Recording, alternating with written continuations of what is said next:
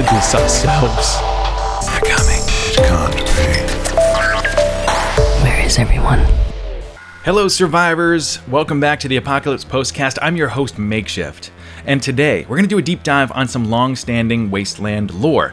Now, I know I didn't promise, I just said that Legends of Wasteland City would be starting today, but we're going to take one more week so I can put a couple little polishing notes on it. So hopefully that'll start next time. In the meantime, though, I got lucky enough that a couple Wastelanders just so happened to be hanging out today and happened to be available and reached out to me and said, hey, let's do an episode, because I'm actually having them do a couple voices for Legends of Wasteland City, and so they were going to jump in the studio anyway, and they said, hey, we're going to get set up anyway, let's do a thing. What do you want to talk about? And you know what it came down to? I thought, let's talk about Wasteland lore, because they have one of these stories that goes back a long time, and a lot of tribes were involved in it. And so, we're going to do an episode kind of like Wastelander stories, except this one, rather than everyone having their own story, we're going to have three people, three Wastelanders, all talking about the exact same event and seeing it from different perspectives and what it means to their tribe. So I think we've got a really good show together for you. Now, lore at Wasteland Weekend serves as backstories for the tribes to help them create a fuller, more rounded out event. It helps things to become more immersive as the lore gets out there and people are telling the same story from different perspectives, whether it's from their own tribe or having witnessed stuff that happened. Like, these lores, they keep going, and it just makes everything that much more interesting. And so my guests today, I once again have the false prophet Tim Cottage joining us, representing the Attack Squad. Back for the second time on the show, we've got both the Baron of the Skullduggers and Critical Biggs of the Rust Devils. These are three Main Street tribes that all happen to be in Undertown, right across the street from the Dukes of the Nuke. So today we're basically representing four tribes that all have history at the Battle of 5th Street, and I have no idea what it was, because I don't think Makeshift was involved in the Battle of 5th Street. I have no memory of this event at all, which means I was probably out on a separate mission of some sort, because I've heard about the Battle of 5th Street, and I know it even has some backstory for the Dukes of the Nuke, but I have no idea what it's been about. For years, I've heard about this epic Battle of 5th Street and just never bothered to ask what it was. And this is going to be really exciting, because if you've heard about the Battle of 5th Street, that's if you happen to go to Wasteland Weekend and get involved in things, you may know it as this epic battle that shaped a lot of what's happening on Main Street in Wasteland City. But if you haven't heard about it, we're going to find out all about it today. This is some lore that's been going on for just shy of a decade now. And I think it's about time we found out what happened in this infamous post-apocalypse battle that has shaped Wasteland Weekend for years and will continue to for years to come. Now, when we're talking about Wasteland lore, there's a lot of different ways that you can shape your own lore. You can have your own personal backstory and write it however you want. A lot of the characters at Wasteland Weekend do have a backstory. A lot of tribes have a group backstory, and a lot of tribes will have lore between tribes, whether it's battles won and lost, or deals made, or when characters shift between alliances. And all the role-playing that happens in real time at the event becomes lasting lore as people tell the story throughout the weekend and beyond. And new relationships happen between tribes, whether, we're warring right now, or we're allied against this other tribe. It can shift year to year, so it's really good to know why those shifts are happening. But I gotta say, the Battle of 5th Street happens to be an example of how to make lore not only accessible to new people that might join the event, but also make it so that it can be changed, so it stays fluid, so that as new characters, aka attendees, become part of the community, they can write themselves into existing lore and help create Wasteland's next chapter. And we're about to find out exactly where that comes from and how it works. So, once again, please welcome to the show Critical Biggs, the Baron, and the False Prophet. Hey! How's it going? Maybe the real Wasteland was the friends we made along the way. Oh, it's the real bounty hunt, as we've been saying this year. A very good point. So, guys, we're going to talk about the Battle of 5th Street this week. And I know that all of you, along with your tribes, were completely involved. And I want to know what this thing was all about. So, Baron, you're the Arbiter of Undertown. Arbiter? I'm Magister of Undertown. Yeah, Magister. Arbiter's from Halo. What? Halo. Yeah. All right. You're the Magister of Undertown. Sorry, I got it wrong. I will pay tribute. That's okay. Why don't you give me the overview of the Battle of 5th Street? Okay, so it's a formative lore moment in a lot of tribes' backstories. But the Battle of Fifth Street was what really formed the Skullduggers. It's the conflict that we all kind of came into like loose thug allies and came out of a kind of preeminent ruling force in old San Diego, which we commonly call Coyote Canyon. And Fifth Street, it's literally Fifth Avenue, but we were literally trying to go like 10% in each direction, so it wasn't like too direct ownership. At the time there were so many San Diego tribes. We were all trying to like play nice without like, directly stepping each other's stuff. Okay, so the Battle of Fifth Street. The Baron, my character, was born for traditional succession. Like there'd been a few generations since our version of the fall, the post-apocalypse, and my character was the grandson of the previous Baron. The Baron being like the name or title of the leader of this war band, but there were 12 other war bands in this region, and the Battle of Fifth Street was after I became the Baron, killing my grandfather and taking the title, and led my forces against all of our rivals in an attempt to consolidate or die. And it wouldn't have been possible without the inclusion and efforts of other Skullduggers and a few of our key allies that were really kind of like, allies and rivals that were kind of formed in this storytelling. So this was a coup. Yeah. It was kind of like Gangs of New York, like 5 points, knockdown, drag out. And one of the only rules is that the Skullduggers won. But how you interpret that or what that means for you means something different to everybody. Got it. But yeah, we basically took down most of our foes and ended up, the dogs on top. But it's kind of this like old back in Nam trope. Yeah. So you talk to a Skulldugger, there aren't enough rules set in place that there's actually an A, B, C. The Battle of Fifth Street could have lasted 3 weeks or 36 hours. It all depends on your memory of what happened to you when you were there. Okay. But yeah, so I mean that's the really kind of long and short of it. There's some great Skulldugger stories about how we took over like the NBC building got destroyed. With like household explosives, and we had nothing. We were holed up in there on the 5th floor or whatever, just trying to like outlast our enemies, eating old boot leather, and then we managed to just like bring the building down on top of them and escape from the old tunnels, and yeah.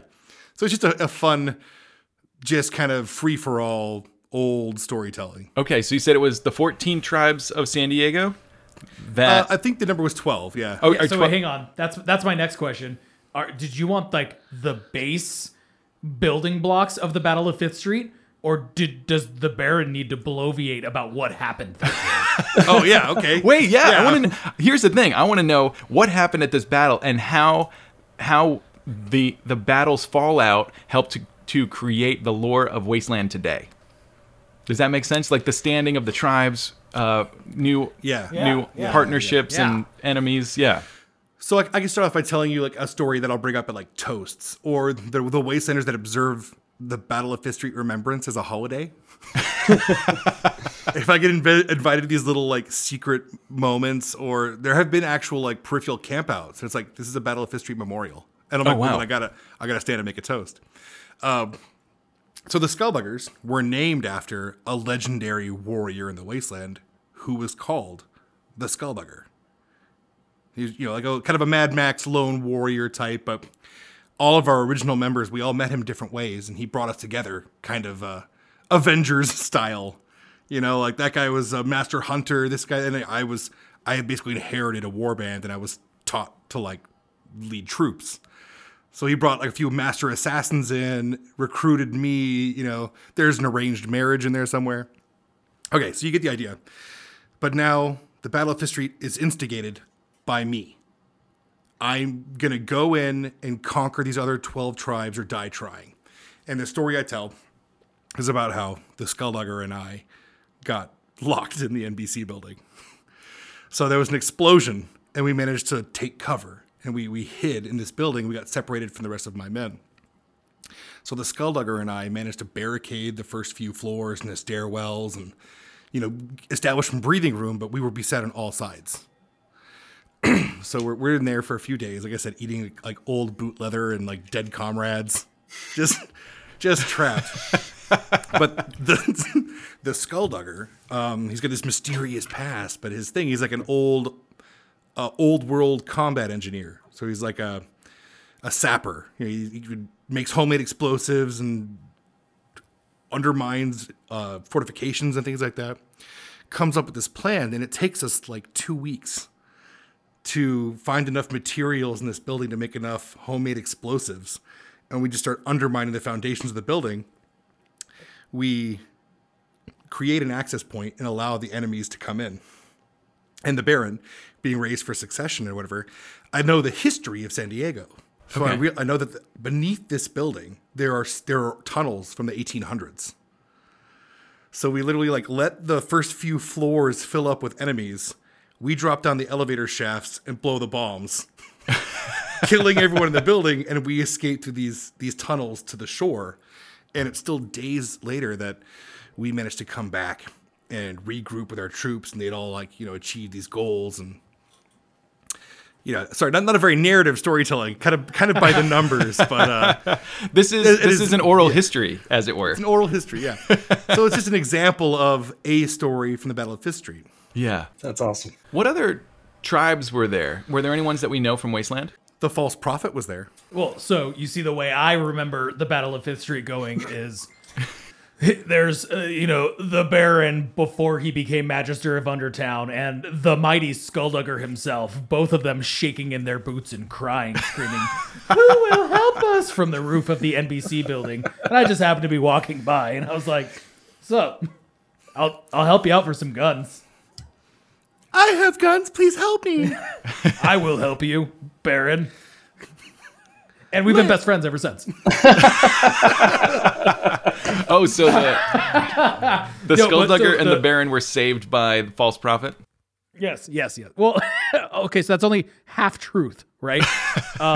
The way it really goes back, well, first you need to ask yourself, how did the false prophet get down to San Diego? There's no goddamn reason. The false prophets in northern Los Angeles County territories, up in the high desert there, close to where the yearly congregation happens. So false prophet, based in the remote desert territories north of the old Los Angeles County, had heard rumors of the Baron and the Skulldugger going up against the 12 tribes. And the false prophet knew that would be a really good ally to handle. And he knew that the both of them could do this, but they wouldn't be able to get out of it. So using my magical false prophet, demigod magic, whatever you want to call it, as the Baron and the Skulldugger escaped the tunnels and came out onto the shore, there was the false prophet waiting with a new cache of weapons and goods to keep them going. And in exchange, we formed an alliance, and we're best friends. Yeah, that was it. He's like, be my best friend. And I was like, you're literally my best friend now. Thank you. Awesome. Now, how do the Rust Devils come into play here? Oh, well, the Rust Devils, true to form, have always been rather mercenary about the whole concept, the whole idea. We discussed this as a tribe, and each one of us has kind of come up with our own story, or just kind of loose stories, because we have been less of a big organization, big tribe, and more just an alliance of individuals that are good at bounty hunting. And the Rust Devils and the Skullduggers also have not always been necessarily allies. We've always respected each other's styles, that's for sure. And who knows who approached who about stuff, but the Rust Devils have always just been like, "You got enough caps?" And so in our lore, or at least how we've always said it, the Rust Devils and Skullduggers never actually became allies until we both faced Schizo and his leeches. Uh-huh. And the story of Schizo's regret comes from that. But that's a story for another time. But so for the Battle of Fifth Street, we don't necessarily have one big Rust Devil story, but we each kind of have our own. And I know Critical Biggs, he was there doing his bounty hunting thing. He was paid, pile of caps to kill people, which is his specialty. But what I've always said is that is where the man with the red right hand was born. That's where Critical Biggs first saw the man with the red right hand. And in fact, when I was creating that lore, I specifically mentioned that I haven't seen him since the Battle of 5th Street. I killed that guy. I killed him, and I removed his heart. And I buried it somewhere out in the middle of the desert. And so, during the Battle of 5th Street, I had fought the man with the red right hand, which must have looked really funny to everyone else. For those that don't know, I am also the man with the red right hand, so I was just like punching myself, very like Fight Club style. It's okay though, because the man with the red right hand is not Critical Biggs, but it's actually two different characters, right? No, it's man with the red right hand is Critical Biggs. He's just About that. what? And the whole crowd gasps. That's also It was just really a story for another time. a story for another time. It was just my excuse to wear cult robes and pour blood on people. which is exactly what Attack but- Squad was Very nice. in the market for at the time. And hilariously, Yes. what I'm wearing now, and for everyone listening, this is the Baron, and I smell like nutmeg and hints of autumn. Can confirm. Fantastic. For Critical Biggs part, because I've Critical Biggs just also to establish my lore has always just been a whatever rumors you've heard about me are true. So I let other people make up my lore. They're like, "Oh, I heard you did this." I'm like, "Sure, yeah, okay. Well, why not?" Or I might put my own spin on it, which just makes my life easier for trying to think up my own shit. But so That's really fun. Yeah. Yes, the rumors are true. Yeah. yeah, whatever it is, sure. If it's violent, especially. Yes. And so, Battle 5th Street, to me, was just a swirl of chaos. Just murdering pretty much everyone in my path, and then running to the man with the red right hand. Took out his heart, and then afterwards, I buried it in the middle of the desert. And when the man with the red right hand returned, I had to go see it myself. And so I went and I dug it up, and I pulled the heart out, and I put it in a box, and I brought that box to the false prophet, and I offered it to him to see what he could do about this. And I literally gifted Tim human heart wrapped in barbed wire and fur and shit like that in a box to go with The all red this right lore. hand is currently on display within the tabernacle. See it at Wastelands Friday and Saturday nights. Nice. All right, so it sounds like there's a lot going on at the Battle of 5th Street, and you all have kind of a different perspective on all the things that are happening. So, what's going on? Was the battle just this involved? Was there so much going on that it can't be told in a single story? Or are all of these stories all true in their own way? What's going on here? Yeah, Mike, the answer is yes. So it's been so long now when we look back on like the first few years of Wasteland that we all did together, and the kind of like lore aspect was brand new and such, that the Skullhuggers, we came up with the Battle of 5th Street as an open source kind of collaborative storytelling tool. Okay. So if new people were hearing our crazy stories and like, well, how do I get vetted, or how are my original stories going to be considered true by other people in the future? We created this back in the day so that when you walk into the Mushroom Cloud Lounge and they're like, so there I was at the Battle of 5th Street, we will literally just shut up and let you tell your story about how you were there involved in this great battle with us. I love it. And now you and your tribe, you're like officially in our lore, or we're all in our lore together. That's great. Is that why, like when you tell the story, those 12 tribes are kind of unnamed so that anyone can be like, we were one of the 12? And you didn't really mention any of your allies in the battle. Is that so that anyone can be like allied retrospectively? Some of them I think I left out on purpose because they're fun and they're their stories to tell. Yeah. But that's such a great idea. I wish my idea was I left them unnamed so that other people could make themselves those tribes. So we're going to say that's exactly what I did. Awesome. Nice. Good work. I'm literally so smart that that's what I did. No, but it sounds like the point is there. Like you're leaving the details for anyone else to make up along the way. Yeah. And we have other fantastic Wastelanders that have used this as tools, and I'm just going to like plug them or shamelessly use their stories. Darren Hendricks, many people know him as Skald, the bard of the Wasteland. Yeah. He wrote a song called The Bellow of the Baron, and he plays it acoustic as he wanders around singing his Wasteland songs. Awesome. And it's about how I saved his life at the Battle of Fifth Street because he may have been the last guitar player left alive. It's just a great battle. The whole song is a Battle of Fifth Street story, as an example. Attack has a song. Oh yeah. So the Behind the Mask is not just a song about my best friend the Baron. It's also about the Battle of Fifth Street. Oh, fantastic. Yeah. That's so fun. Yeah, if I had my way, I'd burn it to the ground. Because I know that, like, as I'm walking up and down Main Street in Wasteland, over the years, there'll be times when I just hear, like, and going back to the Battle of Fifth Street, I allied with blah, blah, blah, and you just kind of hear this lore popping up, and for me, the Battle of Fifth Street, I never knew the details. So I love that there are and there are not true things that happened at this battle that have led to where we are now, somehow. Not everyone had to be an ally of the Skulldugers. As we tell these stories, it's a very Skulldugger-centric concept. But we've got stories like many of the Dukes of the Nuke were involved in this conflict, opposed to us. But just because we won doesn't mean it was a giant L for the Dukes. Like, they sold so many guns to our enemies that they came out a net profit. And I was going to say, that at sounds the like end the of the Dukes. day, I don't have a Skullduggers After Dark calendar on my wall. I mean, it would arguably be a better calendar in every way, but... Oh, shit. So we need to do a Skulldugger calendar. And I was thinking about doing an album. I was thinking maybe for 2023, we would sell at the event, or for donations or something, a very Skulldugger Christmas. Ooh, hello. Yes. I would like to issue the challenge that you follow through on this.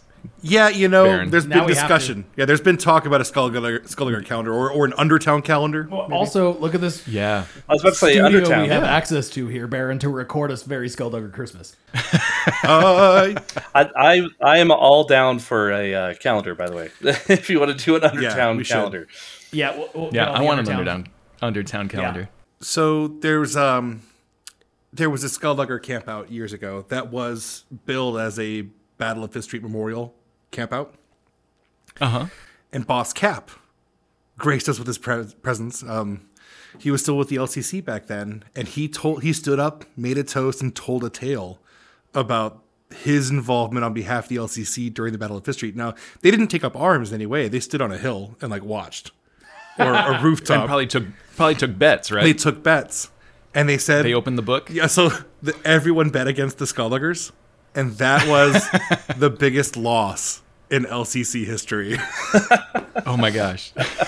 So there's so many different awesome. ways to include your tribe in the Battle of Fifth Street, and there are almost no rules. I mean, obviously the lore's developed so far. The Skullduggers won the fight, but it doesn't. Yeah. Your story does not have to be about the Skullduggers winning. Literally, there's a million different ways you can involve yourself in the collective memory of the Battle of Fifth Street. Gotcha. Yeah, that's so cool. And all right, so kind of taking things all the way back. The basis of Wasteland is that it's not a LARP, but over time it's also become not a LARP, right? Yeah. I've heard that said a few times. Yeah. And Exactly. while a lot of us, like for me, I spend maybe 1 or 2% of the event in character, right? Most of the time I'm Mike Darling, just call me Makeshift, and I'm just having a good time watching my friends play music, going around and just shooting pretty videos of everybody, and that's my event. And then there are other people that spend the entire time in character, but I would say a majority of Wastelanders, they'll jump into a quick improv scene in character, and then right after, right back out of it, we're just hanging out, having a good time. And so, unlike most more, I don't even know if it's considered professional, but the legitimate LARPs, they'll set up rules about their lore and their storyline and how the characters interact, and if this happens, you're dead, you're out, that kind of thing. I don't know a whole lot about it, but I do know that Wasteland is a lot less formal when it comes to our role-playing. I believe Absolutely. it's more like in my experience, more like a historical reenactment than a LARP. That makes sense. In that it's a time that's never happened and it's in the future, but where like your persona, if you're in character, you're not necessarily restricted. You're just as long as everybody in the room looks like they're playing the part. You can be talking about whatever you want, and it doesn't break immersion for other people. So nobody actually counts Right. hit points or like if you got shot. Yeah, and I guess tell me like, all right, we've kind of gone over on the show where the role playing at Wasteland happened. It kind of started in these like early, just kind of for fun shenanigans of like stealing each other's stuff, which has changed over the years because stealing things is a little bit too chaotic now. So we kind of avoid that unless it's pre-planned. But yeah, talk to me about like how roleplay at Wasteland works and like how tribe leaders will kind of set up these things ahead of time. I think we could all just go hard. Oh, Biggs, you got something first? Yeah, I'm not I sure. saw the both of you take a breath in at the same time. I'm backing out. Who should go? I was just going to mention that, when the Rust Devils first came to Wasteland, we noticed there wasn't really much of any kind of role playing. But once we met people like the Baron, I could tell, he has this big personality and has this whole lore thing. And we had started writing up our own lore because we're all super Dungeons and Dragons nerds and all that. And mechanically, if you're talking mechanics of some kind of roleplay stuff, a lot of people gave us a really hard time when we brought in the bounty hunting because it introduced the rock, paper, scissors as a conflict resolution source, RNG, a random number generation, effectively, for conflict resolution. And so people were like, oh, no, this is becoming a LARP. And we were like, oh, shit, we didn't realize that we were giving a mechanic to this stuff. But I do think people have used it well for that. So actually, I realized I'm not really answering your question very well, but it was something, Yeah, but you're not wrong about that because, in an actual LARP, you might do an actual like foam sword fight and to figure out who wins, or the random number generator find out like who's going to win based on a dice roll, that kind of thing. And it's really fun because you guys introduced rock, paper, scissors, and I've seen all sorts of different things. I've seen people play a table game to find out who would win this battle to the death. Yep. I've seen people do a beer chugging contest to figure out who would win this battle to the death. So it's really interesting. Everyone kind of gets to make their own rules as the one being hunted. Here's what you need to do to defeat me. And I think that's pretty fun. I made folks dig up a grave. Oh, that was the best. Really? Yeah, that was the best. And the Baron and I squared off doing rock, paper, scissors fighting for the mayorship of Wasteland. And that video just popped up on my memories. And that was painful. It's such a good video. I'm glad it still exists because it's just the best video I've ever been involved in my whole life. We tied 3 times in a row, throwing the exact same thing 3 times, and then the Baron won. And I'm not bitter about For the that at all. Who don't know, I've actually been the mayor of Wasteland, and I'm the only mayor to win by combat. There's a lot of That's true. What's up with all this election stuff? elections. There's okay, so like the kind of LARPy elements at Wasteland, I think because it's such a collaborative thing. That's a big theme for a lot of us that have been doing this together for years. We don't want to like tell people no when they've got a good idea. But of course, we've got a lot of really established stuff and relationships and roles. And so I think this has led to the creation of slightly more organized roleplay, or we will build spaces. The really basic example is like the Skullhuggers have a goddamn throne room in our camp. So if you want to come deal with like the Khan of the Skullhuggers or Magister of Undertown or whatever, and do that like political intrigue or recruit forces kind of a game, we're always available as long as someone's in one of the thrones. But more specifically, Undertown now has a thieves guild. So if you're into that stealing people's stuff game, it's not a free-for-all. There are specific targets. And there's like an initiation process. And it's got that air of secrecy and subterfuge. But it's a real viable organization. And you can come join and like earn ranks and stuff. Undertown also has the Ecclesiarchy of the Crimson King, which comes with some of its own membership benefits if you're into the cultist kind of game. Right. And I know that one of the things that I love that the Skullduggers came to the forefront on was the idea of exclusive or inclusive exclusivity, right? Yeah. We Where, you guys had your VIP room that was incredibly exclusive, but anybody could earn the right to get there. Yeah, we literally made it. Yeah, we made it the illusion of exclusivity. We made it look like you had to be on the list. But the invention of the Coyote Canyon dollar, or the Baron bucks, if people call them that, Right. was literally to be a tool you could easily earn by like telling a joke or doing a dance or going on a mission or whatever your thing was. And you would use that as a bribe for the doorman. And now you had access to the VIP lounge. So nobody was actually excluded. Yeah, that's pretty cool. So that takes me to, a lot of us that have been doing this for a long time, the Dukes of the Nuke, all of Undertown. At this point, we're not only playing for ourselves, but we're also playing for the first years, like the people that are new to Wasteland that are just there to experience it. We are the Imagineers of Disney World at this point, and the guests are coming in, and we want to show them a good time, more or less. So how is it that we make sure that new people who want to kind of bring it their first year, who want their character to be powerful in that world, what would be your suggestions as far as like creating new lore that helps to fit into the established stuff? And Biggs, I see your hand. Why don't you jump in on this one? Sorry.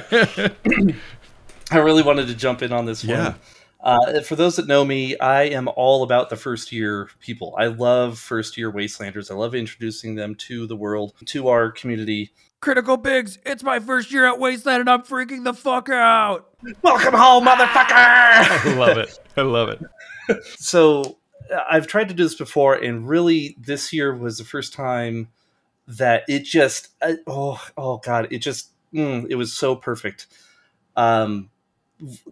What I try to do is I try to find a first year Wastelander who's really into bounty hunting. Obviously, this is more like focused on the bounty hunting aspect.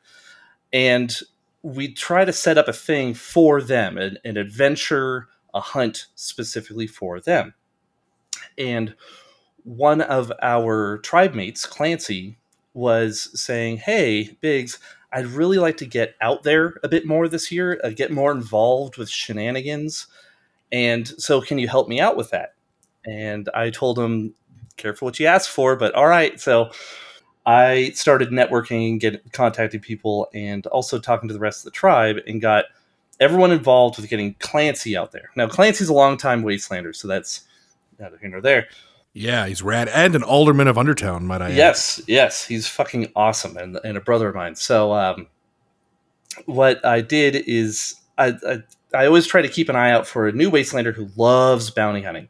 So I'd asked Thresher, another Rust Devil, to keep an eye out. Who's grabbing the most wanted posters? And he tells me about this guy named Turtle. And Turtle is just super gung-ho.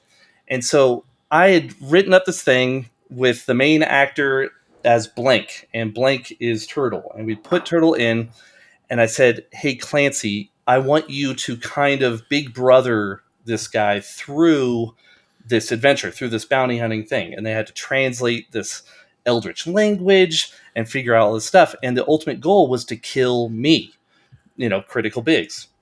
The great thing is Critical Biggs can't die. He just comes back. And that's my lore way of saying, go ahead and kill me. And that's why I can still walk around. I'm glad your suicidal ideation gets voiced somehow. Oh, yes. Yes, it's fantastic. Nice. It's like if Wolverine was just, more insane. So Turtle goes around, and it was ended up being Clancy and Fahrenheit and Gemini all teamed up with Turtle to help him out with this adventure. And he had to bring an army of people to come kill Critical Biggs. And he did. He brought this slew of people, a bunch of new people as well. And they all ended up shooting me, and I'll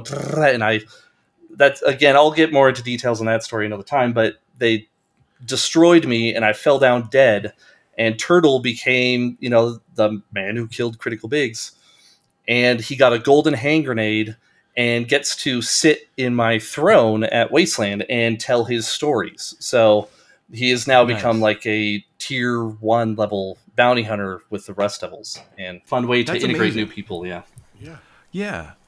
And so by doing that, what you did was you took the existing lore of like, Biggs as this power player in Undertown and basically pit this new guy up against him so that he could have that story to tell. And it's a story that was created at Wasteland using those characters. Precisely.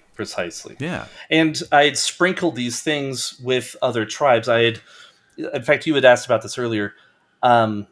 Arranging these types of shenanigans should always be done ahead of time and thoroughly with lots of detail. I cannot stress that enough. That bugs the shit out of me when it's like, oh, we'll just wing it. No. And but anyway. they should take place in a space designed for it. Yes. So, so what happened was, Clancy and Gemini and Mr. Fahrenheit had all taken Turtle from camp to camp, deciphering these codes and finding skulls and stealing stuff and all these things. But throughout that whole time, he got to meet, the Schofield Drifters and this tribe and that tribe and learn a bit about that lore.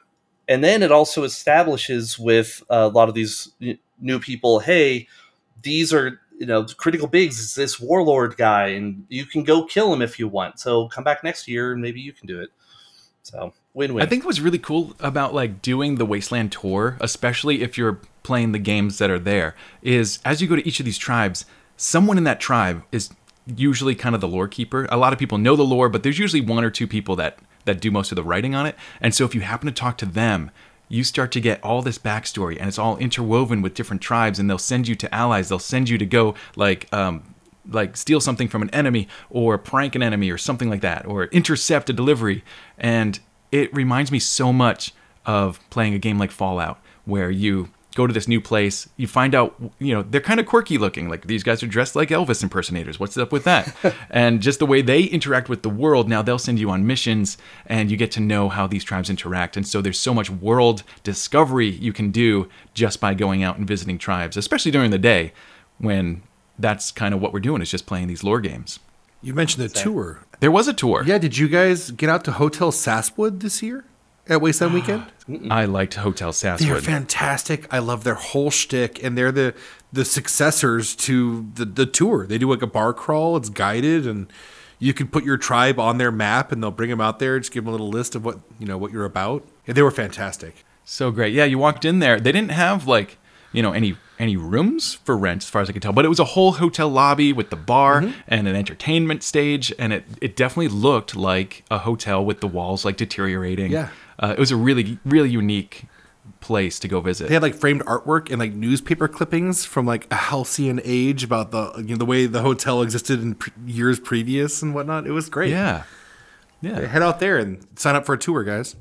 Without putting anyone on blast, have you guys ever experienced a situation where someone showed up to Wasteland and tried to like take over some lore in a way that didn't quite work? Yeah. Yeah. Okay, so I won't put anybody on blast, but Biggs and I had been working for weeks, months, perhaps, on some Red Right Hand stuff, and the lore of it got a lot of people involved in a lot of different stories that were being written by a lot of people, which was fun because it really ramped up Biggs's whole character of the Red Right Hand. It was also the year that I got my fucking dreads cut off on stage by the man with the Red Right Hand while we covered Nick Cave and the Bad Seeds' Red Right Hand on stage. It was epic. So it was great. But Biggs and I had some conversations. Again, we're not going to throw anybody under the bus. That's not what we're here to do. But we did have to kind of write up some lore to take it back as our own story. And by ours, I mean mostly Biggs. And had to really kind of redirect that. And I feel like, I don't know, Biggs, correct me if I'm wrong, I feel like the last big update that we did with the surgery was kind of like our cherry on the top of, this was our lore, this was the story. Fuck all of you, this is how it ended because this is what we were going for the whole time, right? Yeah. Oh, So yeah. Dude, and that was amazing. Yeah. This also affected the three of us together for Undertown's established lore. And I was like, hey, why the fuck is a knight in my service suddenly killing my people because somebody else is writing bad lore. I didn't have a single say in this, but yeah, it got off the rails. But yeah, we ended up having a really good opportunity to kind of like change that back. Again, Cool. Like no one person's fault. But you know, I mean, Yeah. Definitely one person's fault, but anyhow. Yeah. Well, and I'll admit, I have a tendency to try to create things and then just unleash them like a Hydra or a Pandora's box into Wasteland to just let people go ham with it. But sometimes, yeah, it starts then conflicting with other people's shit. I'm like, oh, wait, hold on. Hold the phones. Yeah. Let's pull that back a little bit. Yeah, it is interesting. I got a letter, 2019, I believe. And it was a super sweet letter. I think you and I have talked about it before, Makeshift, but I can't remember. Okay. But I got this letter at the very last day of the event, just waiting for me on my throne. It said, to the false prophet of the attack squad. And the entire letter was written in theme as if it came from a gunslinger from Stephen King's Dark Tower series. And like from that world. And basically in that theme, but about Wasteland, this guy was pretty much like, hey, we're trying to start a tribe of gunslingers, but we're also bad guys. Like, I really don't want to like step on your guys' dick about anything. Is this okay? Dude, chaos corrupted gunslingers. Okay, yeah, right? Yes. I love it. Yeah. It was super rad. I don't think I ever got in touch with them. COVID hit right after that, and it really slipped my mind. But I bet if I dug up the letter, I could figure out who it is. And So has that happened? Is there a new tribe of gunslingers? I don't know. I need to figure out who sent me the letter, it was. what it came from. And again, like I said, it happened right before the pandemic. I don't know if they ever came back.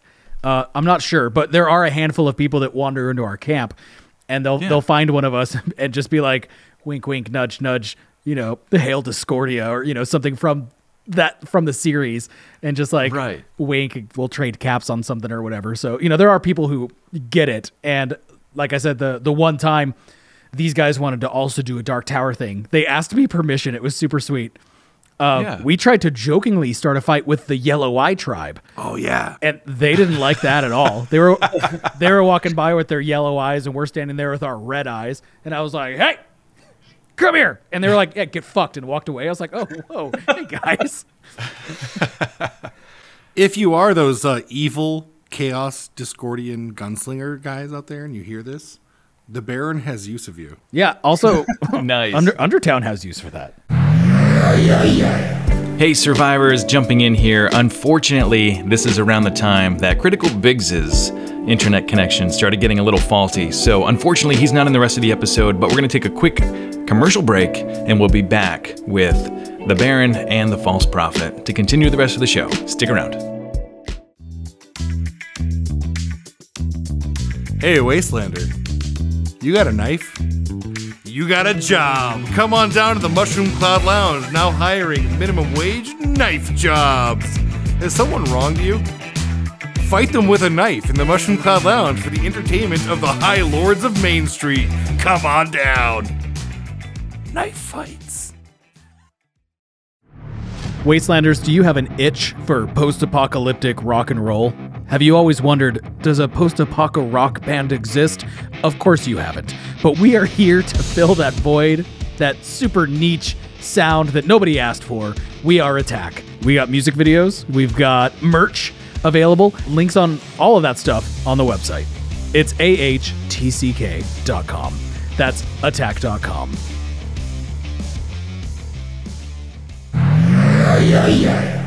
Okay, so I've got this thing. Yeah. Now, if you consider yourself a lore guy or a mover and shaker in any capacity in the Wasteland community, and you're making lore and it's gaining steam, my advice to you is, if you've been doing this for a while, is you'll suddenly find yourself, you've created years of scenarios, but then other people show up and make themselves the protagonist of your story. Oh, yeah. It's okay.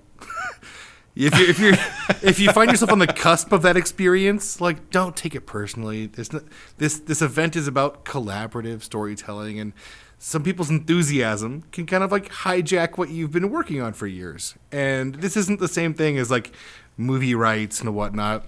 If you can exercise a little bit of Zen. Just make new lore. Right.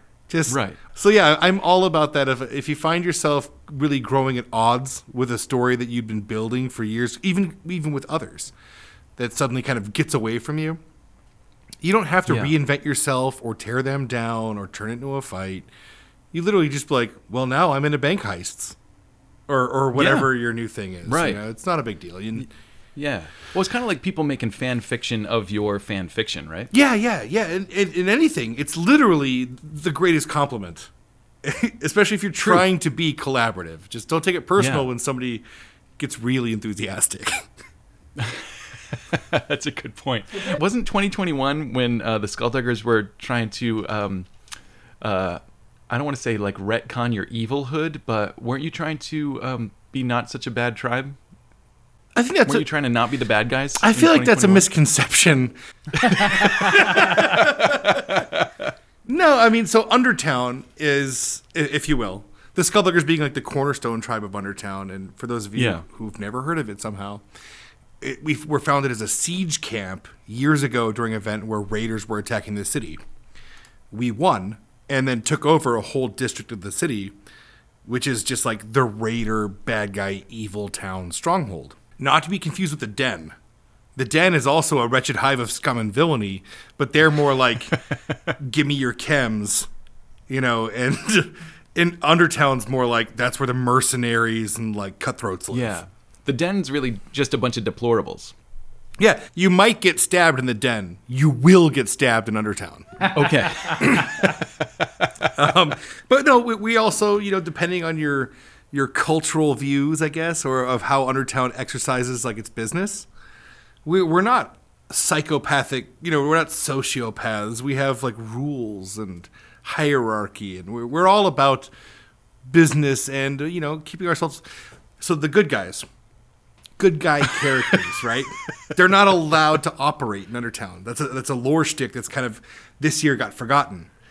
Okay. In our founding, like the whole shtick is the bronze can't touch you. The bronze being Wasteland slang for like cops or bounty hunters. And even though the Rust Devils live in Undertown, you can hire them to hunt anyone else.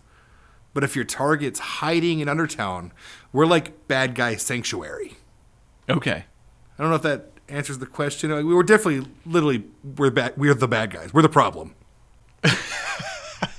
But I guess you're trying to do a new PR campaign to confuse people, is what it sounds like. Oh man, let's nail this down. Tell me your feelings. Well, yeah. So he asked me this during the wrap-up interview that we did on site as Wasteland was tearing down. Yeah. He's like, I've heard that the Baron and Skullduggers are trying to be good guys, and I was like, you shut your fucking mouth. I was wrong. I was wrong. I drank too much. I messed up.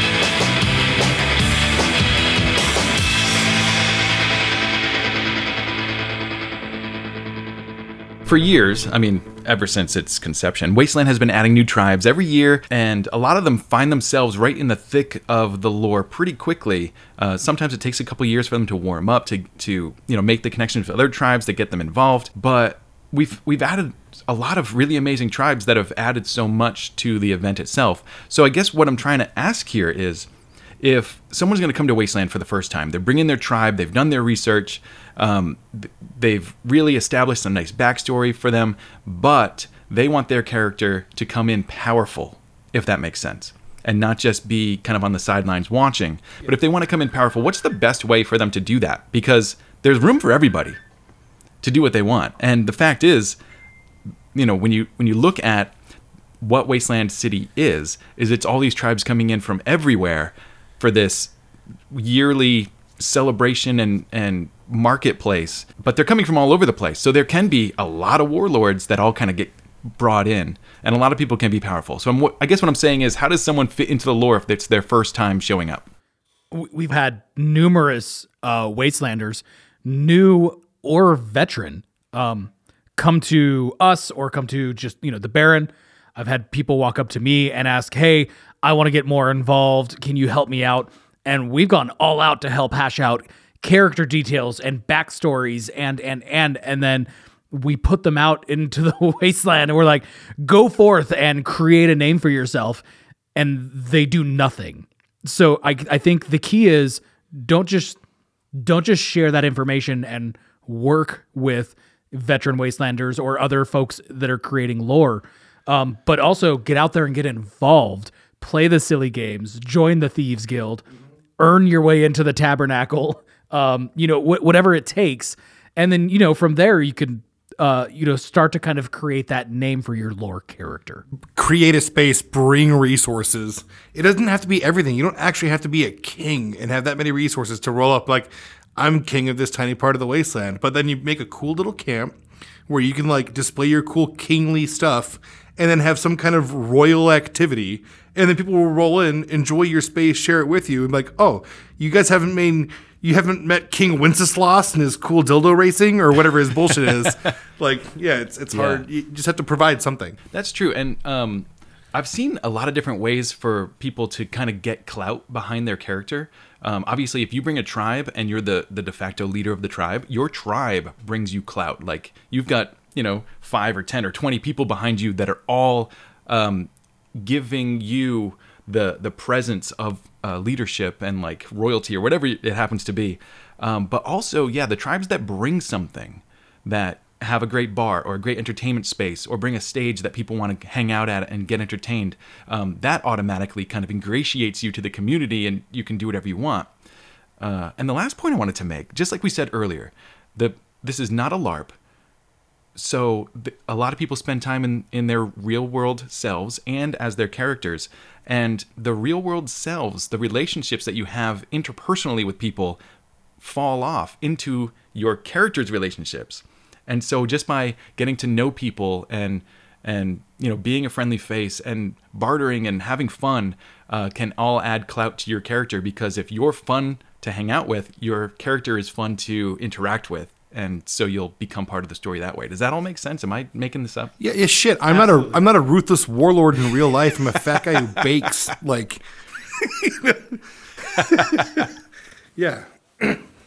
Cool. Where else can we go with this? So the Battle of Fifth Street is a piece of lore that anybody can kind of mold to their own. And what did you told me before we started recording, Baron? What is the Battle of Fifth Street when it comes down to it? It's literally a collaborative storytelling tool.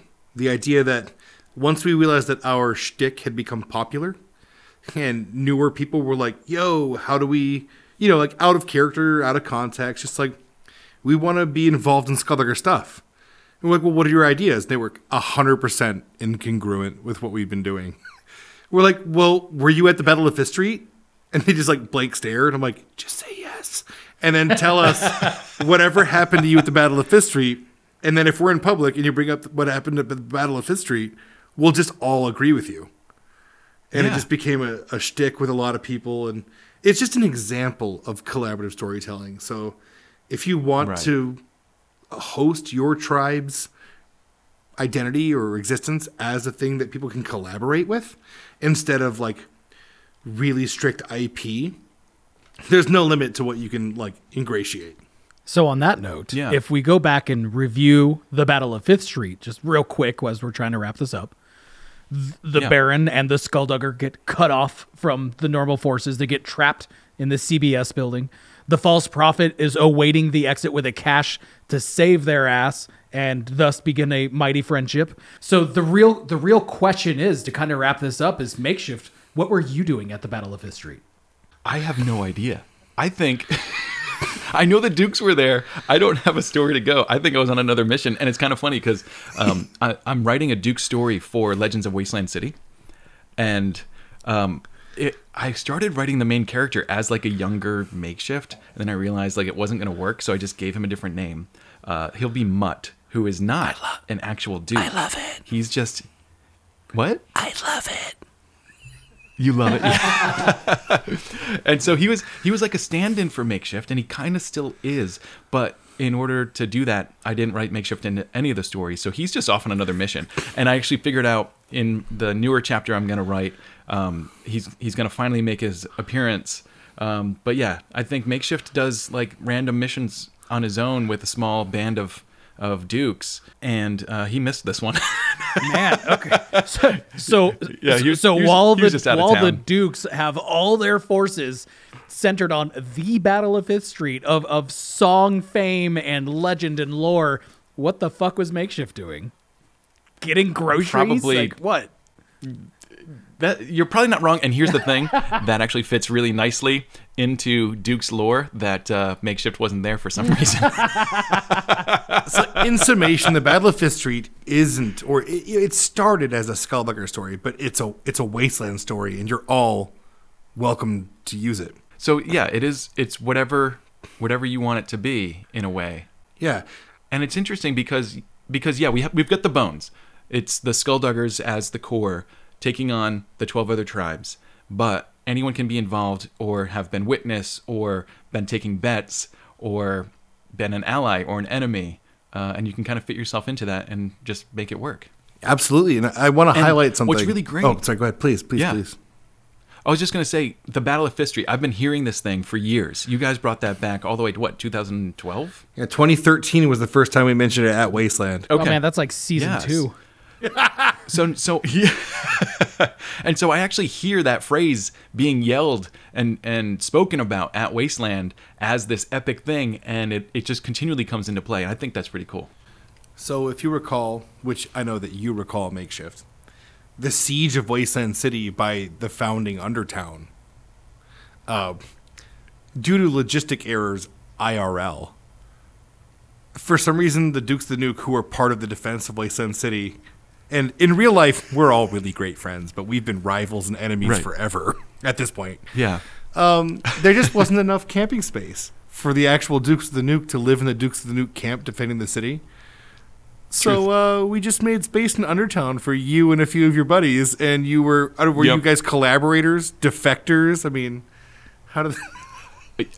Yeah, we pretty much defected, and I think that there's a part of me that is Skulldugger. Yeah, I think Undertown won the siege of Wasteland City because of Makeshift's defection. Yeah, good thing we had love inside men and defectors. Otherwise, Undertown wouldn't be a ward of the city. I feel like it's So going to come true. out. It's going to surface one of these days.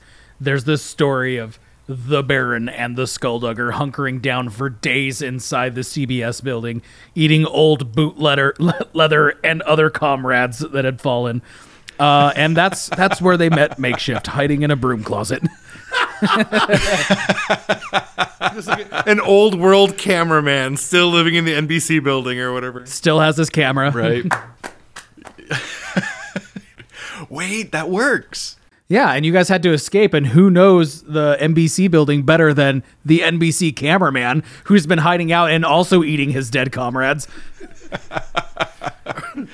Yep. And then he was like, hey, the Baron and Skulldugger, should we do an interview?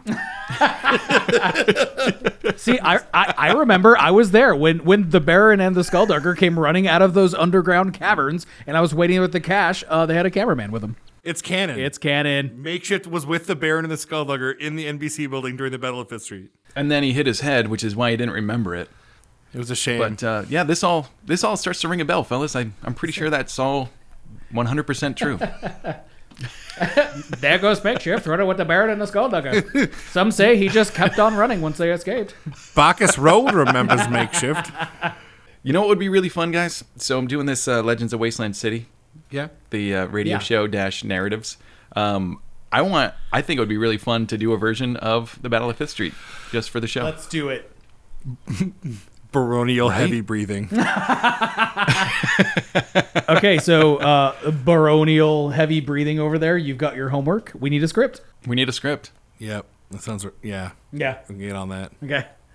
You know what? We could do it in a group like Google Doc, and we'll all just be writing at the same Yep. time and see what happens. Yeah. That's the next evolution of the Battle of Fifth Street. A group Google Doc audio drama.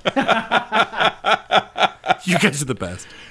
All right, cool, guys. Well, this has been a lot of fun, kind of diving into the Battle of Fifth Street and finding out a little bit more about how Wasteland lore is created and how it's fostered over years. And I just want to say to all you guys listening, if you've been to Wasteland and participate in the lore, keep going, because I have so much fun with it. And if you're a new or future attendee and you want to play with us, we're always looking for for new people to play with. That's basically what it is. Absolutely, right? Yeah. But yeah. If you're a bad guy, I have use of you in Undertown. Welcome home. And that's the thing. You can pretty much go to any established tribe in Wasteland City and beyond, and just chat people up and be like, "How do I get more involved?" And do you need an ally or an enemy? and most of the time, yeah, we do. Sure do. I was gonna say, attack squad will take you in if you show up early and help us set up camp. That's all we need. Yeah, absolutely. All right. Any last notes, guys? Hey, Patreon, patreon.com. Makeshift, do you have a Patreon? Because people should be just throwing money at you. Yeah, man. Yeah, I sure do. Yeah, it's patreon.com / the Apocalypse Post. And yeah, it helps fund this show and a lot more. Please donate. The Baron approves. I am a Patreon. Oh, yeah, Attack has a Patreon. Hey, I just curious. Does Patreon tell you how long people have been patrons of you? Like, I don't know, like, is somebody been there for real long? Like, maybe me? Yeah, you are one of my oldest members. Yes. Prophet. You've been there. I mean, I've had that Patreon going, 2 or 3 years, and I'm pretty sure you were like in the first handful. Yeah, as soon as I saw you posted a few years ago, it's like, yeah, I'll throw money at this guy. He's fucking real good looking. You're a good man, and I love you. I also love your content too. Thanks, bud. Thank you, everyone, for joining me today. And thank you all for listening. If you enjoyed today's episode, please share it with your friends. If you hated it, share it with your enemies with a meal made from old boot leather and fallen comrades. We'll see you next time, survivors. Stay alive. And days and days and